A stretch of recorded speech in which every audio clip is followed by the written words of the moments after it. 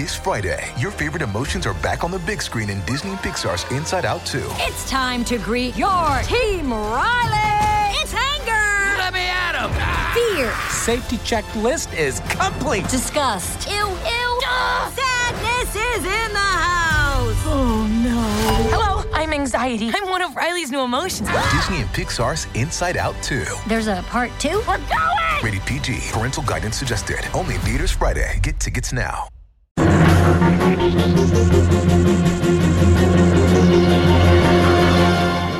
Welcome to Pickle Me This, the officially unofficial podcast for Rick and Morty on Cartoon Network's Adult Swim. I'm your host, Jim. And I'm Aaron. You can subscribe to the show on Apple Podcasts, Spotify, or wherever you listen to podcasts. Today we're covering Season 5, Episode 6, titled Rick and Morty's Thanksploitation Spectacular. Here's Aaron with the recap.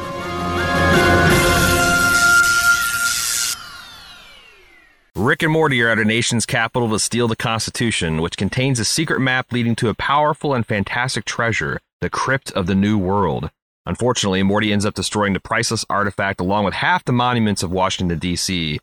This leads to our dynamic duo being in hot water with POTUS, the President of the United States, once more. Rick sees but one way out. He's got to transform himself into a turkey to get a presidential pardon on Thanksgiving.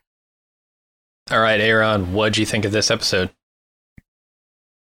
You know, I thought this is a good, just main sequence Rick and Morty episode. It didn't blow my mind from a temporal or spatial dynamics standpoint, but I like this president.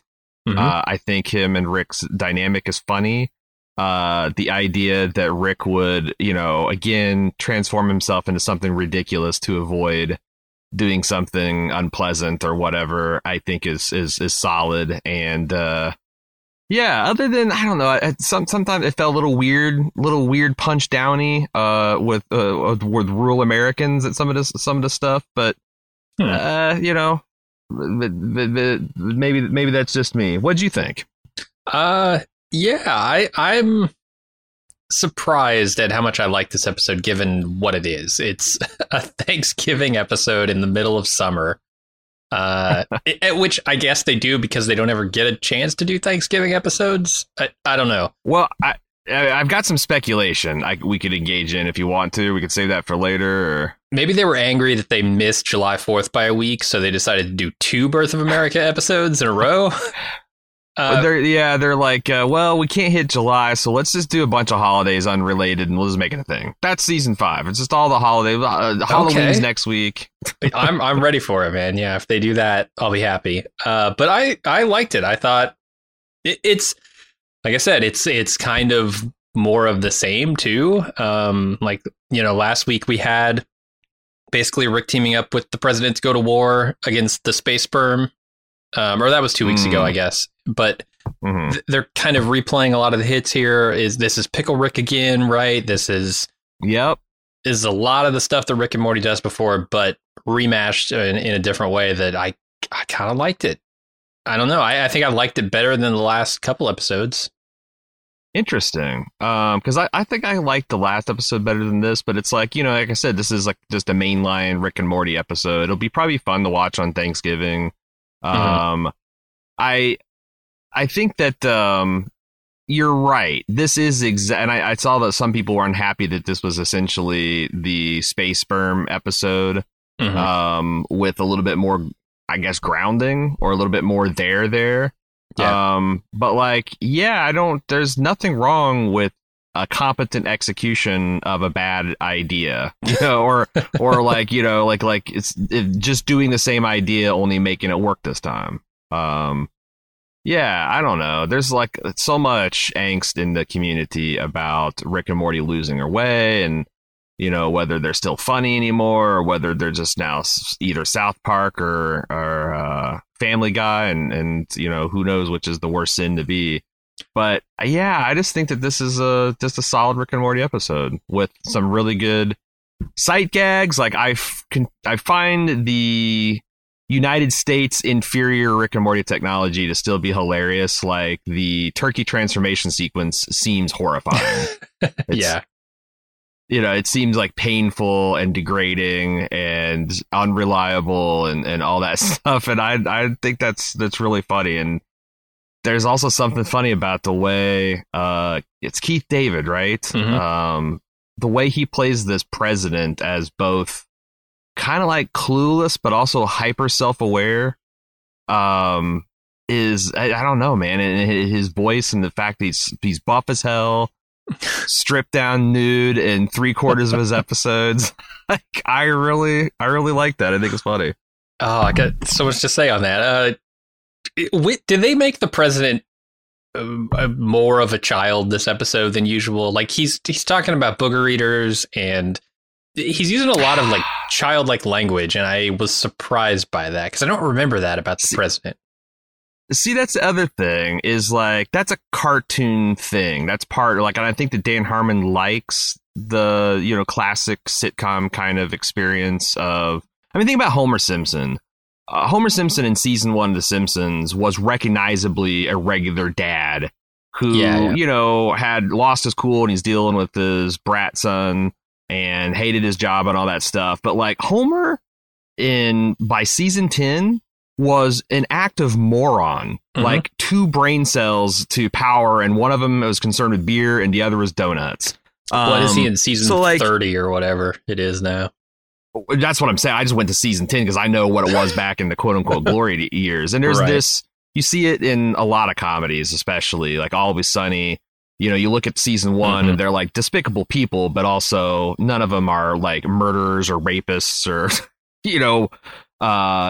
doing some. I think there's this temptation that like you find something funny in a character, like a quirk, and everyone likes that thing. So you make it, they become more of that. So like, Keith David, it's funny when he's talking like presidential, but also kind of like he's stupid and he's vain and like just they keep leaning into that. So I think you're detecting a real thing, which is just everyone's character becomes more and more strong in a sitcom until something resets it or the sitcom ends. That makes a lot of sense. It's funny to me that they would lean into that dynamic for the president, but then the thing that people really love, which is the continuity, they're like, nah, not going to give you any of that. Well, see, continuity is not a typical sitcom. That's true. Strong point. Like, I think that, like, if you listen to Dan and his podcast appearances, he actively doesn't like the novelization of television that's happening. Like, I think he likes episode. I think there's room for both, but like I think there's like a craftsmanship to episodic television, like making the characters so indelible that you only need to experience a couple lines of dialogue to kind of get them, and also flexible enough to like you can do this, put this in a situation 100 times and it's not boring. Like that's like some kind of Fabergé egg of Hollywood creativity, right? Sure. I can see admiring that. Yeah, you hear that, Rick and Morty fans? You're watching a basic bitch animated sitcom. You are. You're watching the Golden Girls with spiky hair Doctor Who. That's exactly what you're doing. I'm curious. All right, let's talk about this because Amazon advertises this season as uncensored, and I couldn't help but notice it's definitely censored. What? Is this false advertising? Dude. Is this like you're just not going to show the president's dick? I mean, I get not showing Morty's dick. Sure. Oh, the blurkling. Okay, I thought because I thought I've heard some beeps when I'm watching like maybe when I'm watching the midnight version, they're ingesting the live version and they don't get the uncensored one until I don't know. Oh, maybe. But the blurkled dick.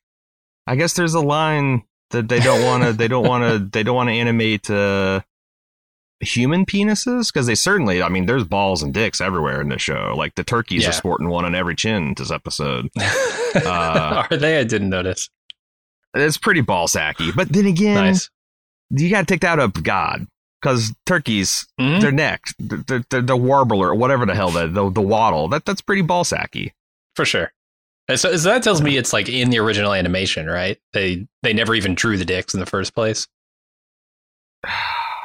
Yeah, or they blurkled it, like because like I guess if I was an animator, I'd always draw the dick and blurkle it. Like, right? It's like a lot easier than like what else are you going to do? Like put an ampersand there and blurkle it? I guess that's easier. Just put a capital P, a Times New Roman capital P, blurkle it. It's the oldest animation trick in the world. It makes a perfect censored human dick. Definitely, like, I'm sure they lovingly crafted. They spent the time to animate the hanging nuts and the swinging dicks, and then they just... Oh, they went full cyberpunk with it. And then they just, once again, they were thwarted by the blurkle. Those rotten censors. Shall we talk about the episode now? Yeah, let's do it. Another day is here, and you're ready for it. What to wear? Check. Breakfast, lunch, and dinner? Check. Planning for what's next and how to save for it? That's where Bank of America can help. For your financial to-dos, Bank of America has experts ready to help get you closer to your goals. Get started at one of our local financial centers or 24/7 in our mobile banking app. Find a location near you at bankofamerica.com/talktous. What would you like the power to do? Mobile banking requires downloading the app and is only available for select devices. Message and data rates may apply. Bank of America NA, member FDIC. When you need mealtime inspiration, it's worth shopping Kroger, where you'll find over 30,000 mouth-watering choices that excite your inner foodie. And no matter what tasty choice you make, you'll enjoy our everyday low prices, plus extra ways to save, like digital coupons worth over $600 each week. You can also save up to $1 off per gallon at the pump with fuel points. More savings and more inspiring flavors make shopping Kroger worth it every time. Kroger, fresh for everyone. Fuel restrictions apply. This is one of those, like, it's just one thing going on episodes. There's not like an A and B plot to cut back to. I mean, I guess there's a little bit of a B plot with the Smith's Thanksgiving that Jerry and Beth are trying to valiantly hold in the face of Rick going to war with the United States government. Mm-hmm.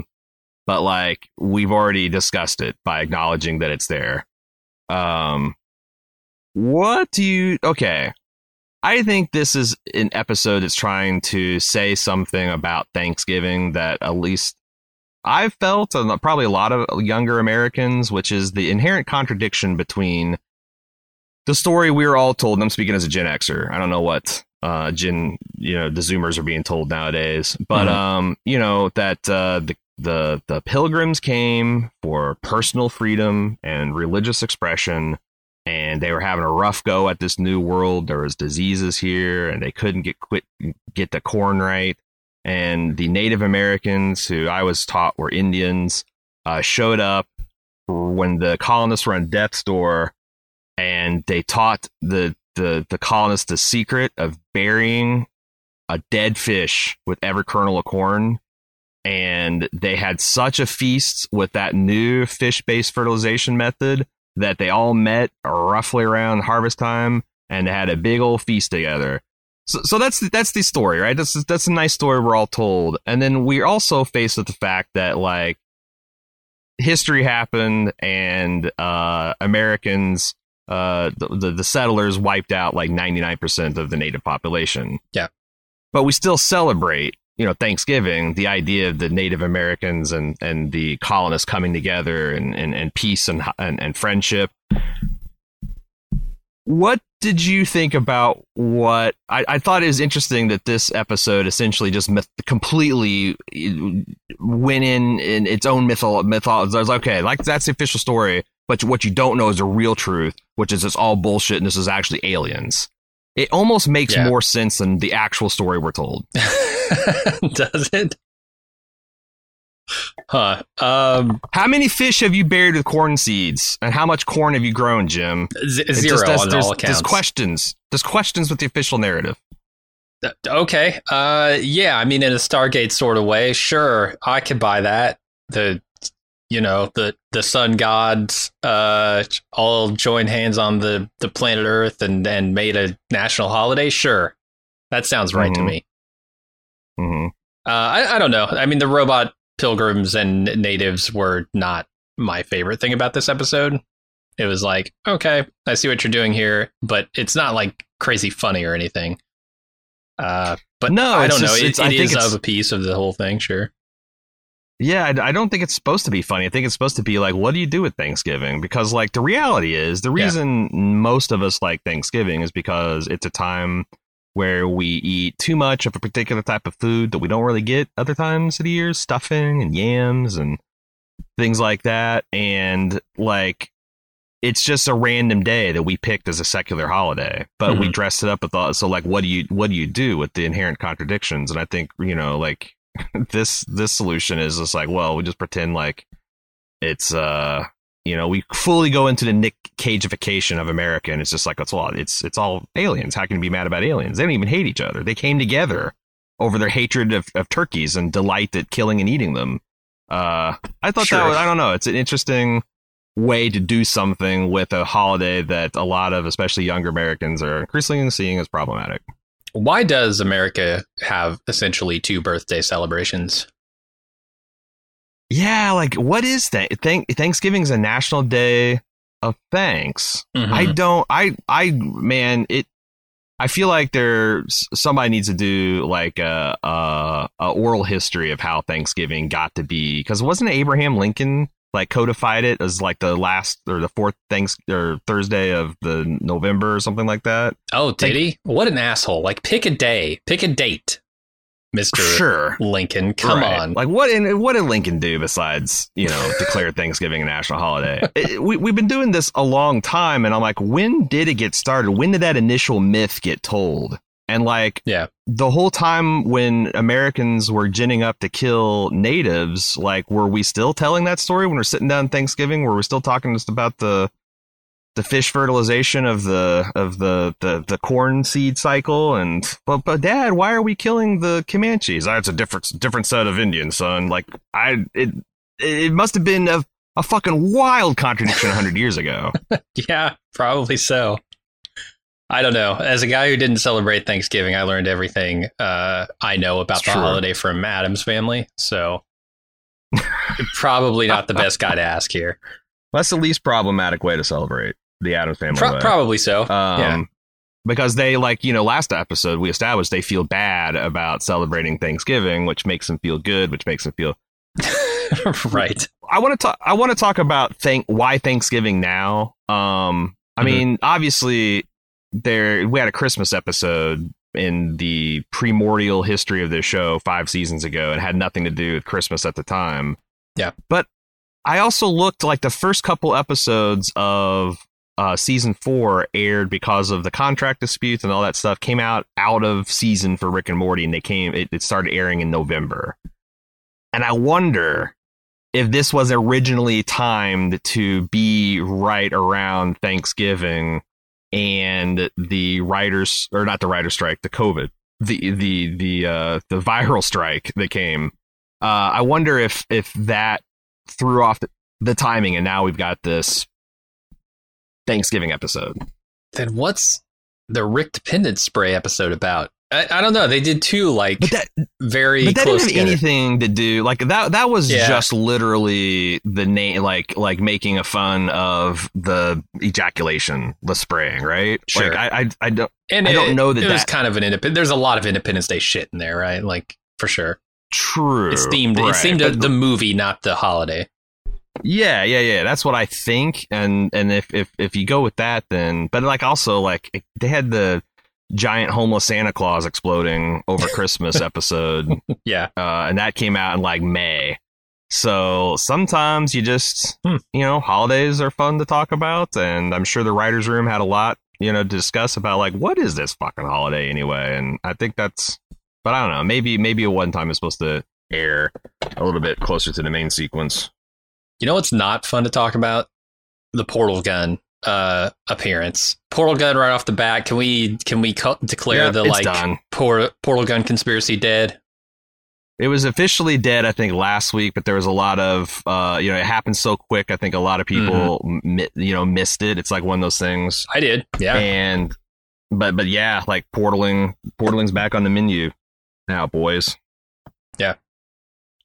I also really like the particulars of this episode. Like, I don't know. I know this is Rick and Morty has done this before. Like, there's a whole episode about like 2 very smart antagonists trying to outdo each other in like a heist context. But this dueling Ocean's 11 style I usually hypnotized a turkey, but the president will think about that. And then like the back and forth and somehow ludicrous some of it was, like the president smoothly saying, so naturally we've euthanized a turkey handler this year. Like, yeah. Well, you're changing the whole system up. Why don't you just leave, furlough the guy? You got to take him out. Apparently he He's knows no too longer much. part of the process. He's seen too much, man. He knows the turkey plan. He knows the secret about the turkey eyes. I thought all that stuff was funny. Like, that I'm going to become a turkey, but you always know that humans are face blind to turkeys because you can't tell them apart. And and they Turkization of the troops I thought was funny because they're inserting this chip that they say it's like this is going to be important later. I don't know. I'm a sucker for that stuff that's lampshaded like that. Yeah. It's just really funny because the funny thing is it's like 90% of what actually happens in the movies.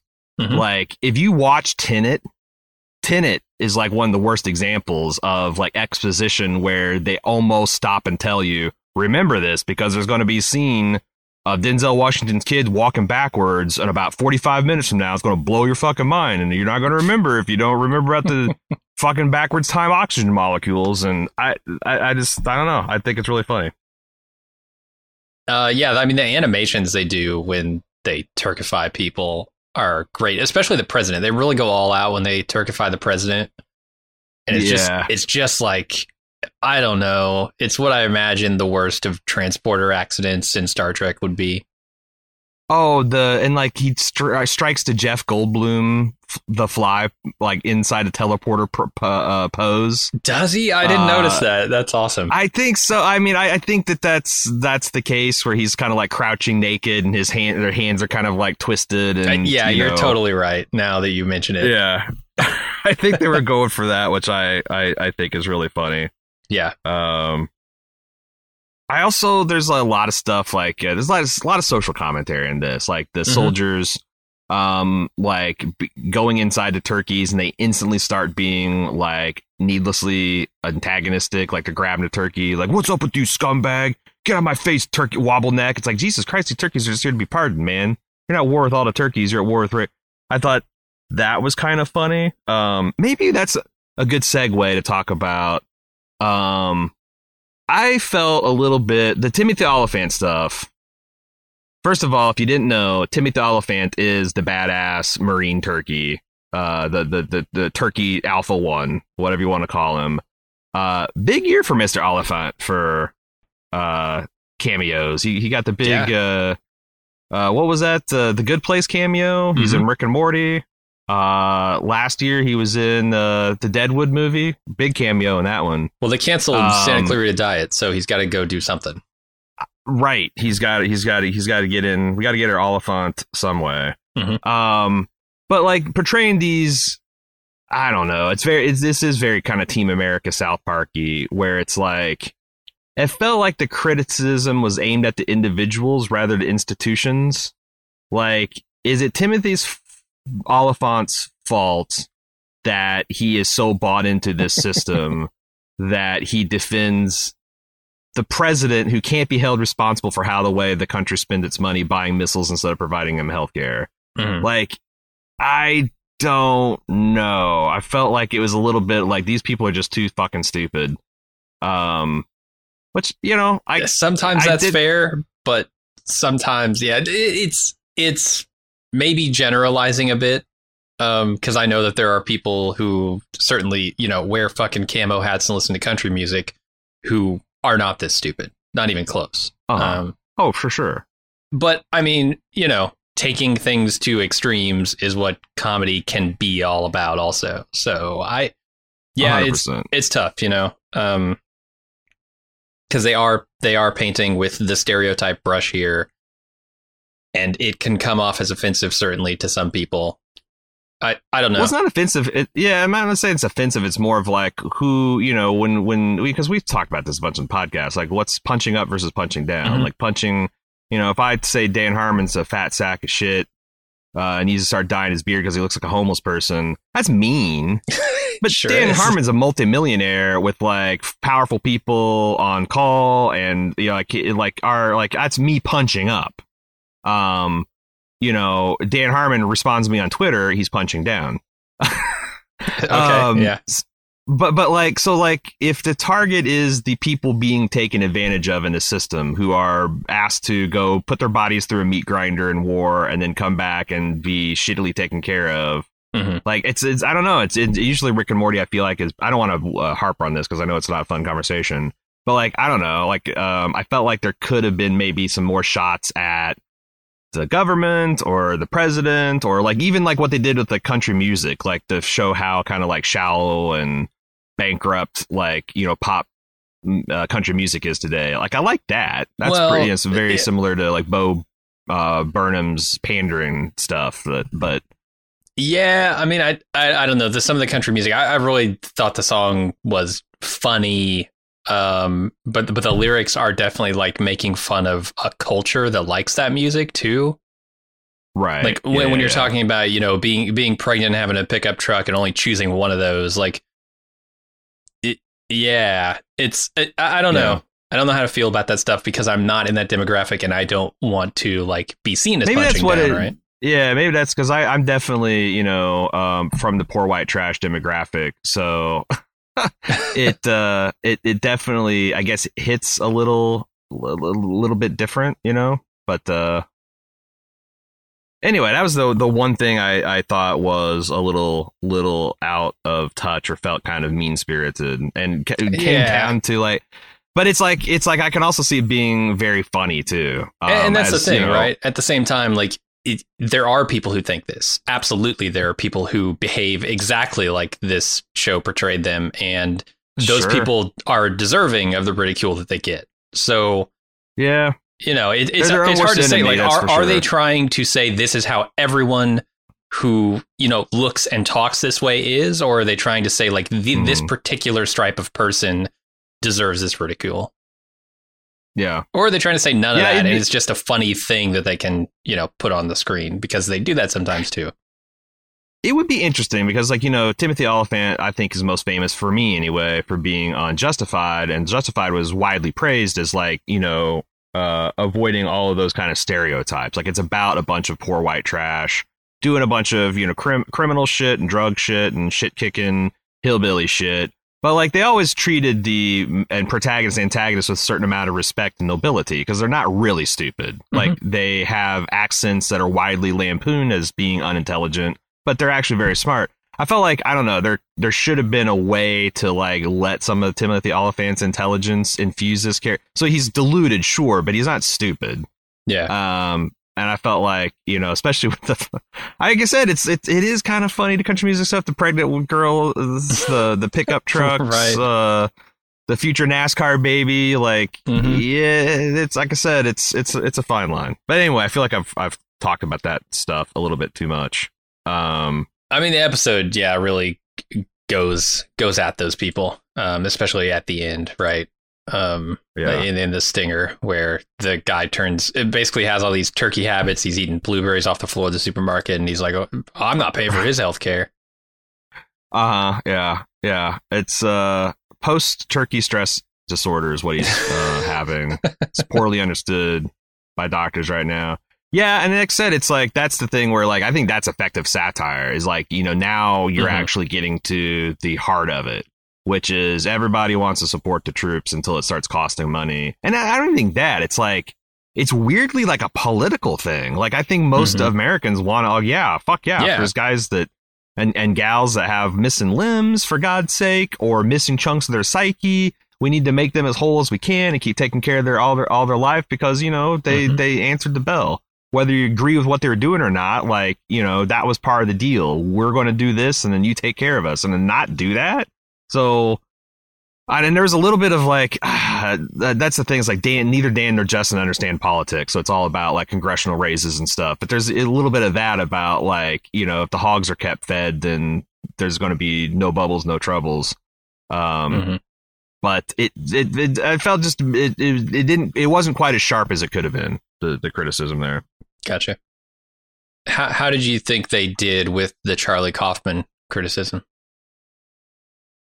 I mean, it's pretty funny. Like, it's, you know, like if Charlie Kaufman was given the assignment to do a Thanksgiving movie, right? Like, he would absolutely turn it into a navel-gazing, neurotic, for sure, autobiographical attempt of him to do this impossible thing. Like, yeah, it's adaptation, but it's about Thanksgiving. Which, then that's the thing. I think that's where, like, people start to point, like, is this a little bit Family Guy, where you've got the, like, a thing, which is adaptation, which is funny, and like Thanksgiving, it's like where you're, but like on the other hand, it's a 3-second visual gag that's going on. It's like, it's also funny that like Jerry would tune into that during Thanksgiving vacation, you know, during Thanksgiving meal. Like he's like really excited about, you know, oh, Charlie Kaufman's doing, I really like his stuff. And he's doing a Thanksgiving movie. We got to watch it. It's almost like the joke's at his expense. Oh, sorry, it's Wizard of Oz. That's my fault. Oh, but you're right. But they are airing it at Thanksgiving because it's like a holiday movie. Yeah, I guess. I don't know when they air Wizard of Oz, but yes, it is playing during Thanksgiving dinner. And Jerry's making a point of watching it. So like I said, it feels like it's more of like Jerry's stupid than, and also, it's a 3-second gag. Also, I think writers understand the trials and tribulations of being a writer. I would not be surprised if a lot of these writers very much like Charlie Kaufman's stuff, because it gets at the heart of the difficulty of what they do sometimes. They know what they're doing, right? They're making fun. This is like punching yourself. This isn't punching up or down. It's like, haha, this is funny, but we do this on a daily basis. Oh, 100%. They have to, especially since, like you said, it's, you know, it's like writing is very hard, but it's also not digging ditches. Sure. And like that Kaufman stuff is like expert at just, you know, making writing seem like it is that like Herculean task. And it's, and I can tell, right? Like the Dan Harmon has to, like, he's the one that's like, I hate writing. I love having written. Yeah. Like when it's over and people are telling me how good it is, I love that. But like, God, writing itself sucks. I fucking hate it. No one should do it. And it feels very much like a Kaufman-esque thing. Yeah. What'd you think of us losing New York City, or perhaps the entire state itself, to France? Yeah, he sold New York to France and gave that money to Congress. Made him the most popular president ever. That felt right on. In Congress, with about 600 Americans or so. Oh, yeah. Do you think that that'll become part of the continuity of the show? No, I don't think so. You don't think we'll go to the New York City and there'll be like French flags hanging and like the Statue of Liberty is replaced with a giant Eiffel Tower or some shit like that? I mean, it'd be funny, but we do have the president Keith David back at the end of this, right? Like, he's not like, going to go through. Can you take backsies? Is it like, you get 3 business days to reconsider a contract at the international level? Yeah, it's the Lemon Law. France is actually returning it because it's defective. Oh yeah, they took a look under the hood once they got our finances and stuff started. Oh, this is a money pit. We don't want it. Right. I don't know. The president in Turkey, we talked about the transformation process, but like what's a super smart turkey in a president's body look like? And I started trying to think about, like, you know, and because like they do, like, he's got like a half waddle and he's got turkey, like a little miniature turkey feather spray over his butt. But like, how does that work? Yeah. If you injected a turkey with human DNA, they would understand. But it's like, I was thinking about the concept too much. Well, I was thinking about it in the lead up. I'm like, okay, I see what's happening here. I know exactly what they're going to do. They're going to turn this turkey back into a human. But what is that going to look like? And I was imagining all the ways that could go, you know, having seen stuff like The Fly.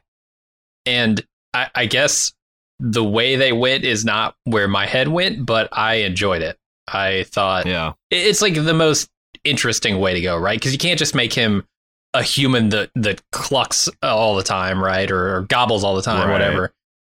That's not funny. That's not interesting. But if you can make him talk and have a turkey agenda, that's pretty good. Right. So I was pleasantly surprised by what they came up with. Yeah, it has to kind of go that way. I also thought, so we didn't talk about the funniest. I thought the funniest framing device was the fact that apparently Rick, this is not just the first time he's done this. Like, they keep on expanding the story of Rick and the president's adventures together, which might get around to breaking canon eventually. I don't know how much they care about that stuff. It's like if canonically the president is a man baby, then, you know, like, so be it. You know, they're fine with that. But the fact that, like, Rick has faked himself becoming a turkey every year since he's moved in with the Smiths to get out of all the crimes he commits, I thought was a hilarious concept. Yeah, I do too. They really used every part of the bird in this episode, right? They dissected the turkey and pulled apart everything. The wishbone came in, like, all of that stuff was great. Oh my God, the wishbone predator. I wish for money to explode instead of having an explosive device. That shit's funny. And also, it's a subtle, like, world building they're doing, like when the president and Rick ran off naked from the White House, and they regroup at Rick's, you know, defense bunker house. Rick is, like, intimating that the president's been, like, he's got a full set of the president's clothes. Like, this happens like half the Thanksgivings and every other Tuesday. I like that, like, they keep building. Again, I don't know if it makes literal sense, because I think you're supposed to understand that Rick met the president the first time during the, you know, Mr. Bulldorp's episode, the Show Me What You Got episode, right? I think so. But it's like Rick says, you know, when Jerry's, like, asking questions about, like, how many times have you done this, Rick? It's like, well, I guess once a year ever since I've moved in, and think real close about how you answer that question, Jerry. I wonder if that was the writers talking themselves, where it's like, good Lord, if we say that he's been doing this for 15 years, fans are going to start, like, assembling a spreadsheet and doing math. Like, we have to be very careful about what we say about these characters and their timelines, or we're going to start putting ourselves in, you know, metaphorical handcuffs. You know, okay, well, let me ask you about this, because I sometimes diverge from the general fandom's feelings about episodes, certainly. Sure. I think a lot of people are really down on season 5 right now, as best I can tell. I think this has been a fine season overall. I have very few complaints, but, like, do you think they need to try and appease a fandom that is actively turning on them, that is, like, every week they are getting, like, more and more up their own asses, more and more toxic, more and more willing to just, like, tear apart an episode if it isn't the best thing they've ever seen, if it's just, you know, hits all the notes, right? If it's not better than the best Rick and Morty episode, then it's a piece of shit, right? What I don't know if you're a writer in this situation, because I don't want to try and speak for the writers that are currently writing the show, but if you're a writer, what is your feeling on the obligation you have to a fandom that is actively cannibalizing you? Man, I was thinking that myself too, because when I was watching this the second time, I noticed that this is a Pickle Me This episode, but, like, you know, what do you expect from a Pickle Me This? Like, you know, I'm Tiny Rick, I'm Pickle Rick, I'm Turkey Rick. We didn't get it. I'm Turkey Rick. No, we didn't. And I feel like that sort of answers your question a little bit, that the writers themselves are kind of weary of the shtick and having to do the shtick for the shtick's sake, you know, like the getting swifty. Like, they talked about, like, how that's a narcotic. Like, you lean into this, you're like, let's get swifty, and it's on t-shirts, and you got a Rick plush head saying it, and, like, it's like the Bartman, right? It's this big. But then, like, once that wave recedes, it's just like this side, you know, like, now the other side of the addiction, where, like, you're losing teeth and you're skinny and you're driving off all your intelligent fans, and it's a real balancing act of, like, always trying to do better, because I think they do. I think they don't go in there and be like, hey, you know what? This is a pandemic season. Let's just phone it in. Who the fuck cares? Right.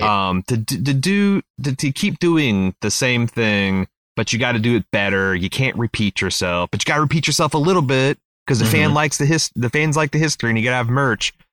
It's a real problem, and I think that now the midpoint of Rick and Morty's run is probably the time where the creative team probably needs to focus on what makes them happy and what they think is funny, because like that's what got them there. And you know, the random dumbasses and the random podcasters on Reddit and Apple, you know, podcast directory, whatever. It's like we don't matter. And there's a really interesting thing. There's a thread on the Rick and Morty Reddit where someone took screenshots of like commentary from, I forget, last year, the train conductor episode, the story conductor, where someone's like, Rick is like omnipotent. He's OP. He's a god. He can't be hurt. He can't be plausibly countered. This is boring and predictable, blah, blah, blah. And then side by side, a screenshot from criticism of today where they're like, Rick has been nerfed. Rick can't do shit anymore. Rick is taken advantage of by, and it's like, you know, what this reminds me a lot of the classic Simpsons episode where they're trying to figure out a new character for Itchy and Scratchy, and they want to have a dog, and they're like asking the kids what they want, and they're like, you know, we want a relatable character who's cool, but he's anti-authority, but he also has a good message and educate. It's like, you know, no one knows what the hell they want. They're just not happy because this isn't the best Rick and Morty, I think. Yeah, and also it's impossible to appease an entire audience. 100%. Because one person's best episode ever is going to be another person's worst episode ever. Right. It's not doable. So yeah, I'm with you. I think as long as like almost ignore the audience, you know, like if your ratings start slipping, and because that's the ultimate indicator, right? Like, yes, are people watching the show? And if they're watching the show, regardless of what they do and say on the internet, they're still interested enough in what you're doing to tune in every week and spend their time on it. So watch those numbers. Maybe don't so much watch, you know, the dissection of every episode on Reddit, because that is just a barrel of sludge right now. Yeah, I mean, as people that do an hour-long podcast on a 30-minute cartoon show about space dicks, yeah, you can definitely overanalyze the show, and it takes away something from it. But yeah, I don't know. It's because I've seen this before with like the Walking Dead community. Like, it fractured several times throughout its lifetime. But that show really took a major turn in tone between like the first season or two and like, you know, the middle seasons to the end season. So like it did really transform itself in a way that like, I don't know, the Rick and Morty, you know what it is? It's like Rick and Morty just, I think, is starting to not be the it show.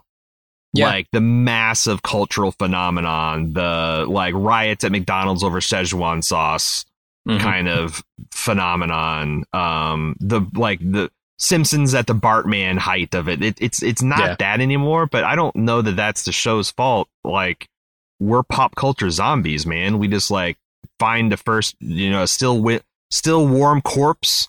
We tear into it, consume it to skeletonize it, and then we move on for the next one, right?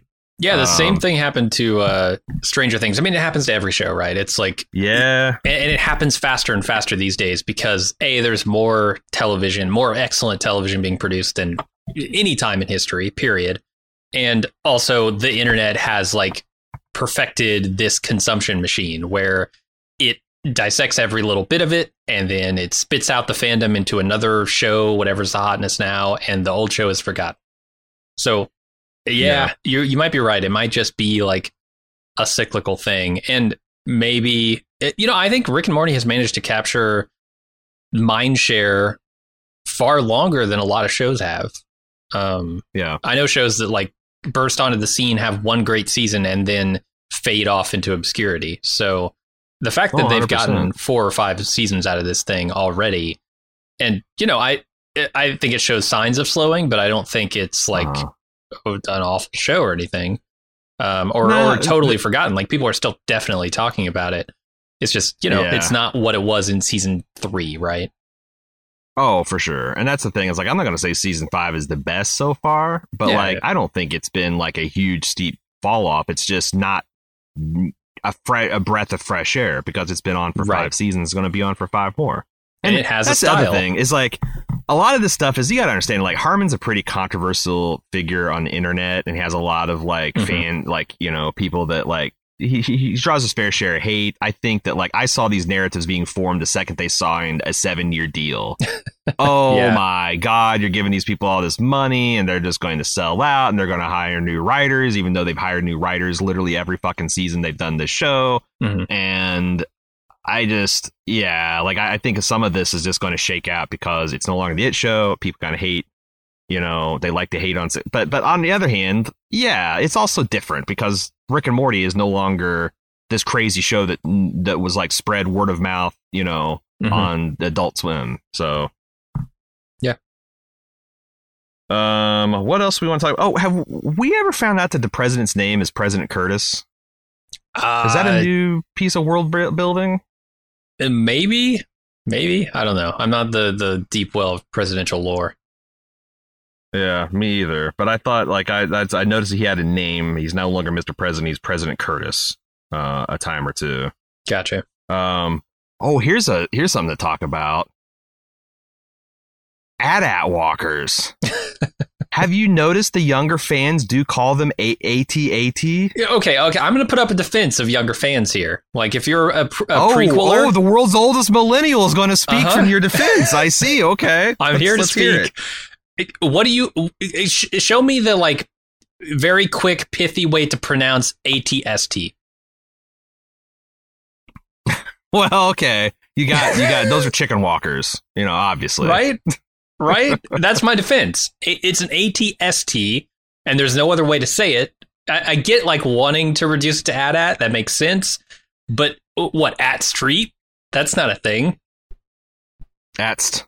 No, they probably just call it, like, a chicken walker scout. But that's because that's the thing is, like, my argument is going to be, like, the Empire is a military organization.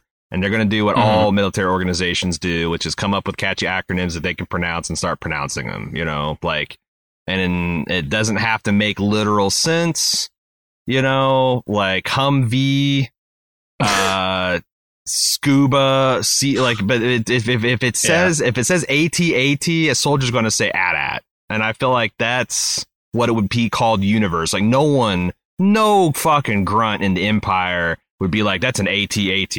It's AT-AT. The ATST is a little bit of a problem because it confuses the issue. Right. I don't know. I call them all-terrain armored transports every time.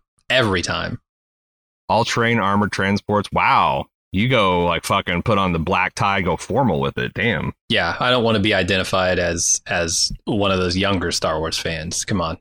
Yeah. I've noticed that's one of those things. Like I have noticed that divide, and Rick and Morty commented on is pretty funny. Yeah, that was pretty incisive, for sure. Yeah. What else do we need to talk about? The FDR spider.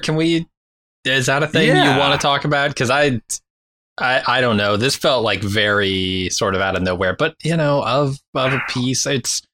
I think it's like the last time that we had an adventure with the president, or not the last time, but like, when we were fighting through the White House and you had like FDR's or Woodrow Wilson's dead hooker storage, and you had all these different like presidential nightmares kind of it's kind of funny. And like when also like, well, he was the experimental recipient of a polio vaccine, and we thought, what's the thing that walks the most?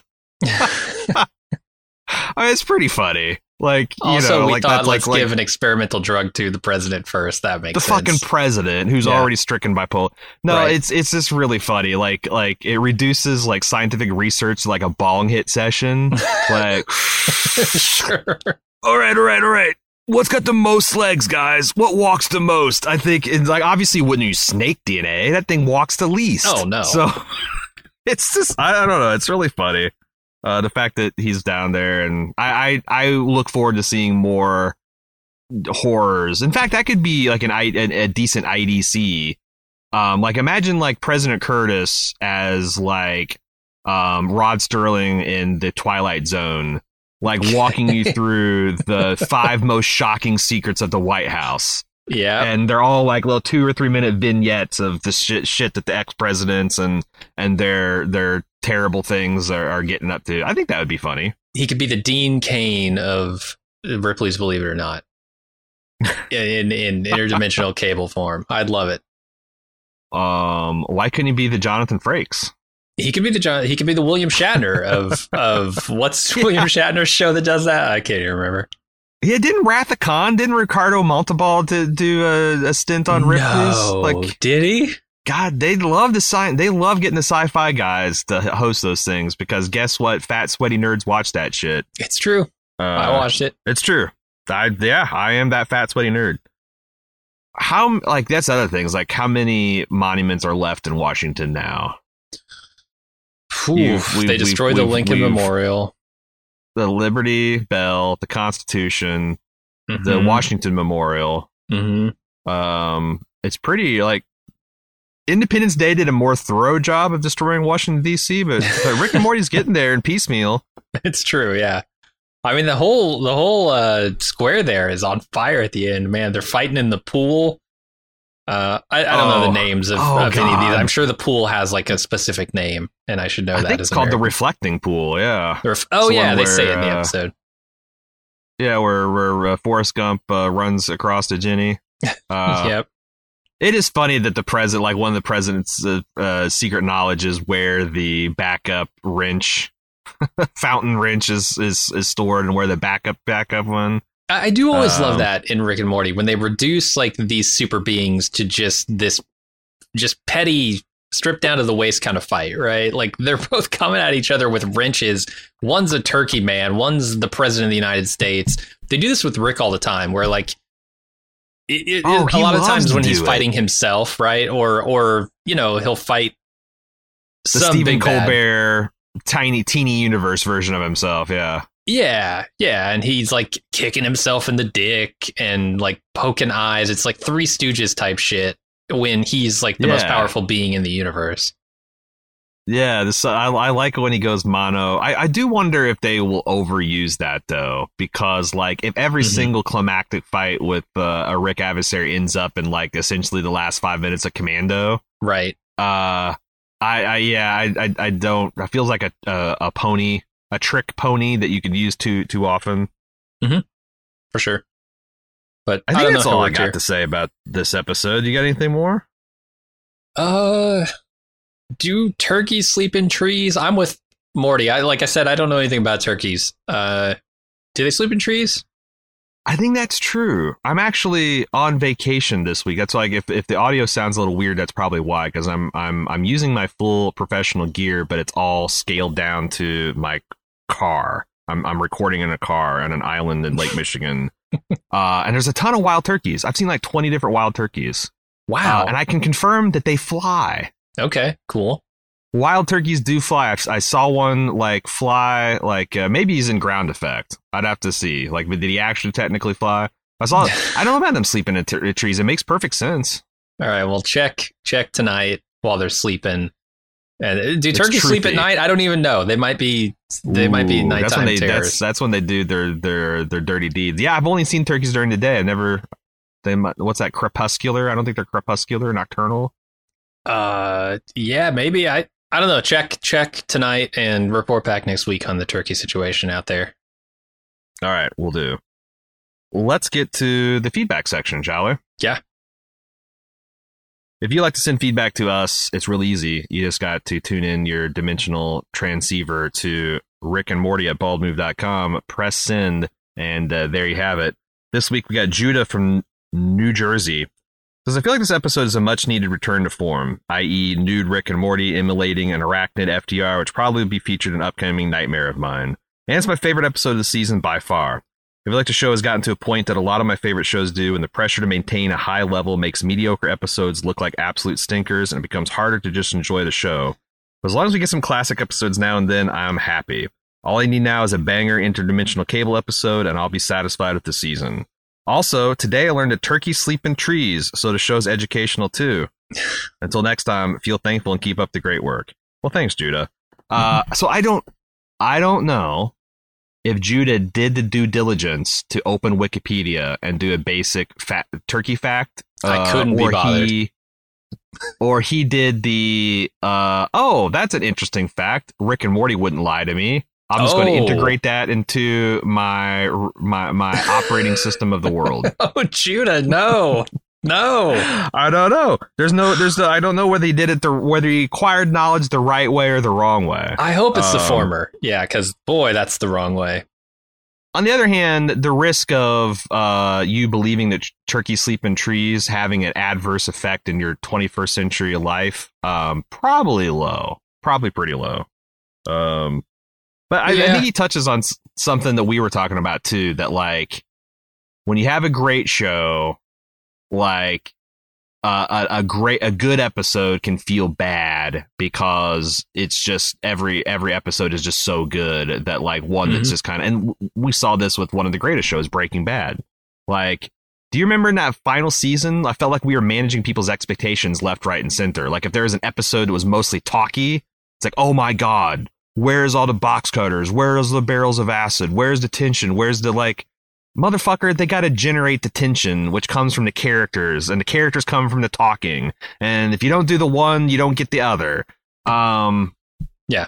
And that's like one of the best shows of all time. So, like, people having existential crisis over Rick and Morty, it makes a lot of sense, but, like, I hope they can avoid that. How do you avoid that tension in a writer's room? Like, the knowledge that, like, literally all the eyes of the world are on you to make them laugh hard 23 minutes a week. Well, the Olympics are going on right now, and I guess Simone Biles hurt herself somehow. Holy shit, I've been in an Olympic black hole.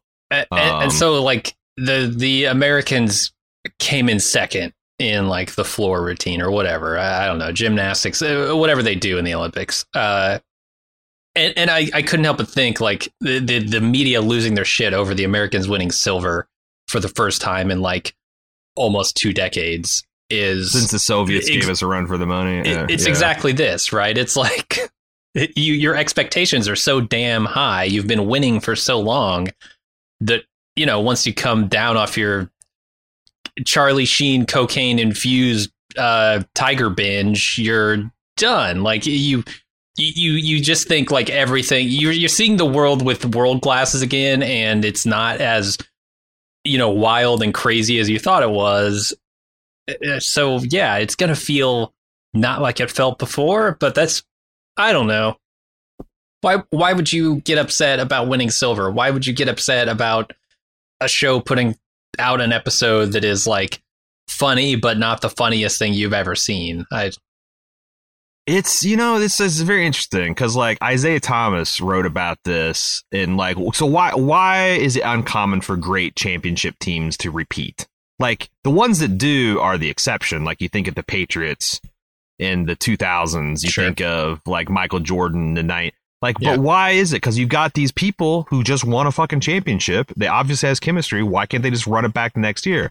He called it the disease of more. The fact in the off season, like, it's such a huge high to win this thing and everybody's great. But, like, how do you and you've spent your entire career to win the NBA finals, right? And you got the trophy. How do you get it up again next year? How do you make sure that everyone feels valued? This from the starters down to the 12th man. I think that's the fans. How do you do that stuff? It's disease of more. Like, the guys, like, they want more. They want more money. They want more fame. They want more attention from the media. They start squabbling and bickering. And I found, like, too, just as a fan, the most fun I ever had in my life as a Colts fan was, like, in 95, 96, where we were like a 9-7 team and probably playing ourselves into the playoffs, and no one expected us. And once we started, like, winning playoffs and getting to the AFC Championship every year, and especially once we won a Super Bowl, well, shit, the regular season just became like the preseason. The postseason became the season, and if you didn't win the Super Bowl, it's a fucking why it's garbage. Why did I even watch 20 games? It's ridiculous, though, right? But I think it's that disease of more that everyone wants bigger and better, and real life is not a perpetual joy machine. You know, there's just it doesn't work that way. Yeah, I mean, you see this in everything, right? It's power creep in CCGs and video games, like World of Warcraft. It's not going to be the same if you're fighting at level 60 for the entirety of this two decade run at this point. I don't know. Right. They gotta up the levels. They gotta make everything bigger and cooler and more powerful and flashier. Why are you even playing? Yeah. And that's just gonna happen. It's not even something that I blame people for having that attitude toward. It's just something that naturally happens because those serotonin hits or whatever you're getting from whatever you're doing at the time just don't hit like they do forever unless you up the ante. So do you think that they have because this reminds me of when you're talking about power creep, Rick being OP versus being kind of brought down to earth, being nerfed this season. Do you think that there's actually something they're doing from a clever storytelling point of view? Because I know that like one of the things that people have a problem with therapy or like if they get on medication that like mitigates like their mood swings or something, there's often this idea that I needed that edge to be whatever. Or a lot of creative types, like they need drugs or alcohol so they can do the hard Charlie Kaufman writing stuff. Sure. And there's been a lot less hiccuping and like drunken behavior from Rick. Do you think that one of the things they're trying to do here is that like maybe Rick thinks that about himself, that like he thinks that he needed the booze and all that stuff, and now that he's giving that up to be a better person, that he's lost a little bit of his personal power? That'll be a plot point? Or do you think that this is just Rick and Morty trying to figure out a stable way for Rick to be for 5 more seasons? Wow, that's a good question. Because like I struggle to find a way that they tell that story without making the point Rick was better when he was drunk. Right? Like, because the fans just want crazy fun adventures with Rick. And if you start to say, hey, Rick's adventures aren't as crazy or as dangerous or whatever, or as self-destructive because he's sober, the fans are going to go, well, I don't like it as much. Bring drunk Rick back. And that's not something I want the show to say. No, and it's also because you could also like, do you buy into that? Like, if Rick doesn't have his alcohol, then if Dan's not drinking, a fucking liter of vodka a night, then how do you is it even a Rick and Morty's writing room? Right. But I also think that's a common feeling that people have, and like this seems like the type of show that would deal because like maybe. And I'm trying to think because you're right. The thing that you don't usually have is because like if you got someone like this in your family. Mm-hmm. And they're always getting drunk and cause a bunch of problems. In their head, they might like, well, for my personal stuff, but like everyone around them is like, well, you're killing yourself and you're causing a whole bunch of problems. Like we would prefer you sober, whatever. Yeah. But the fans, like, there's no, like I guess the fans of Rick and Morty are like Rick's college buddies that miss the fact that he's drinking. I wonder if they can do something like where Rick is more and more a solid citizen, but Beth, especially like the space Beth, is like more and more the omnipotent Rick. And like they tell a story by the end of this thing of like them that like Rick helps her like find some kind of level of normality that she can function in. So it's not, it's like, so I feel like I'm not articulating this very well. Well, it's tough because like all of these roads you lead. do need some character. Like maybe it's Morty goes evil, or it's Beth goes evil, or Summer. She's got a lot of big evil Rick energy. You have someone in the Smith family and Sanchez family rampaging, but it's not Rick, and maybe they make that part of his character growth. I don't know. I mean, look, comedy in basic bitch sitcoms comes a lot of the times from pathos, from degeneracy, from all of the negative qualities of people. Like if you just have a happy, healthy home life, there isn't a lot of comedy to be mined from that. So it's true. We're talking about a comedy show. There's probably always going to be some thing you could point out with his family and say that is extremely unhealthy. But the show also wants to deal with those things. So I don't know how they get to the finish line of this show and say something profound about it. Maybe that's the thing. Maybe they just wait until later in the show, and then they don't care so much if the people lose interest, if the audience loses interest, because the show's over. Now it's time to make a statement about everything that they've seen. And if they can do that in some way that, like, not necessarily recontextualizes everything we saw before, but impresses upon people who were rooting for Rick to be drunken, sloppy, dangerous, destructive Rick. If it can impress upon those people that is not a healthy way of being, and you shouldn't feel bad for liking that part of Rick, but you should also not be rooting for people in the real world to be that kind of person. Yeah. It could, or maybe it's like a Mad Men kind of thing, because, like, what brought me into Mad Men is how cool Don Draper was. Sure. Right? He's fucking all the good-looking women. He's cucking all the dudes in the boardroom. He's master. But, like, the more you learn about Don, the less cool that looks. Yeah. And by the end of the season, like, I think, most people are like, whenever he would, like, take a woman to bed, it's not like, oh man, look how cool. It's like, oh, Jesus Christ, here we go again. He's doing the same fucking thing. Yeah. And you're rooting for him by the end to no longer be like the powerful in command Don Draper, but you just want him to be happy, or at least like not blow his brains out or something, right? Like, maybe Rick's the same way. It's like, yeah, you're brought in by his power and his mystique and all that kind of stuff, but at the end of the day, you just want to see the guy be happy, you know? And what does that look like? So, like, I don't know. Maybe we'll Don Draper this bitch. Who knows? Yeah, we'll see. Anyway, that's it. We just had the one piece of email. We made it a bit of a meal. Thank you for that, Judah. And if you would like to send us some thoughts that you'd like to hear us opine on, or suggest some topics, or just have an observation about Rick and Morty, send that to rickandmorty@baldmove.com, and we will consider it for the next podcast. Which, by the way, we got one coming out next week that actually came out 3 weeks ago. Right.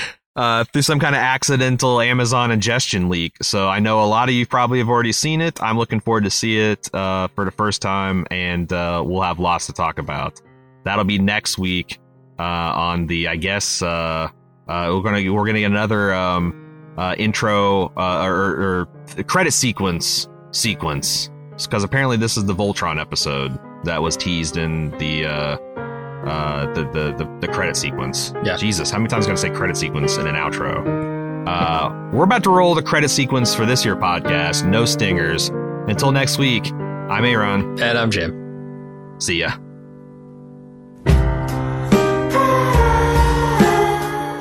Pickle Me This is distributed and produced by Bald Move. All music featured on this podcast is from the Rick and Morty soundtrack, available from Sub Pop Records. Please subscribe, rate, and review us on Apple Podcasts, Spotify, or wherever you listen to podcasts. To discover the many other great shows we do, please check out baldmove.com. If you appreciate what we do and want to directly support us, consider joining our club at patreon.com/baldmove to get access to exclusive bonus audio and video features. Finally, you can follow us on your favorite social media @baldmove. See you next time.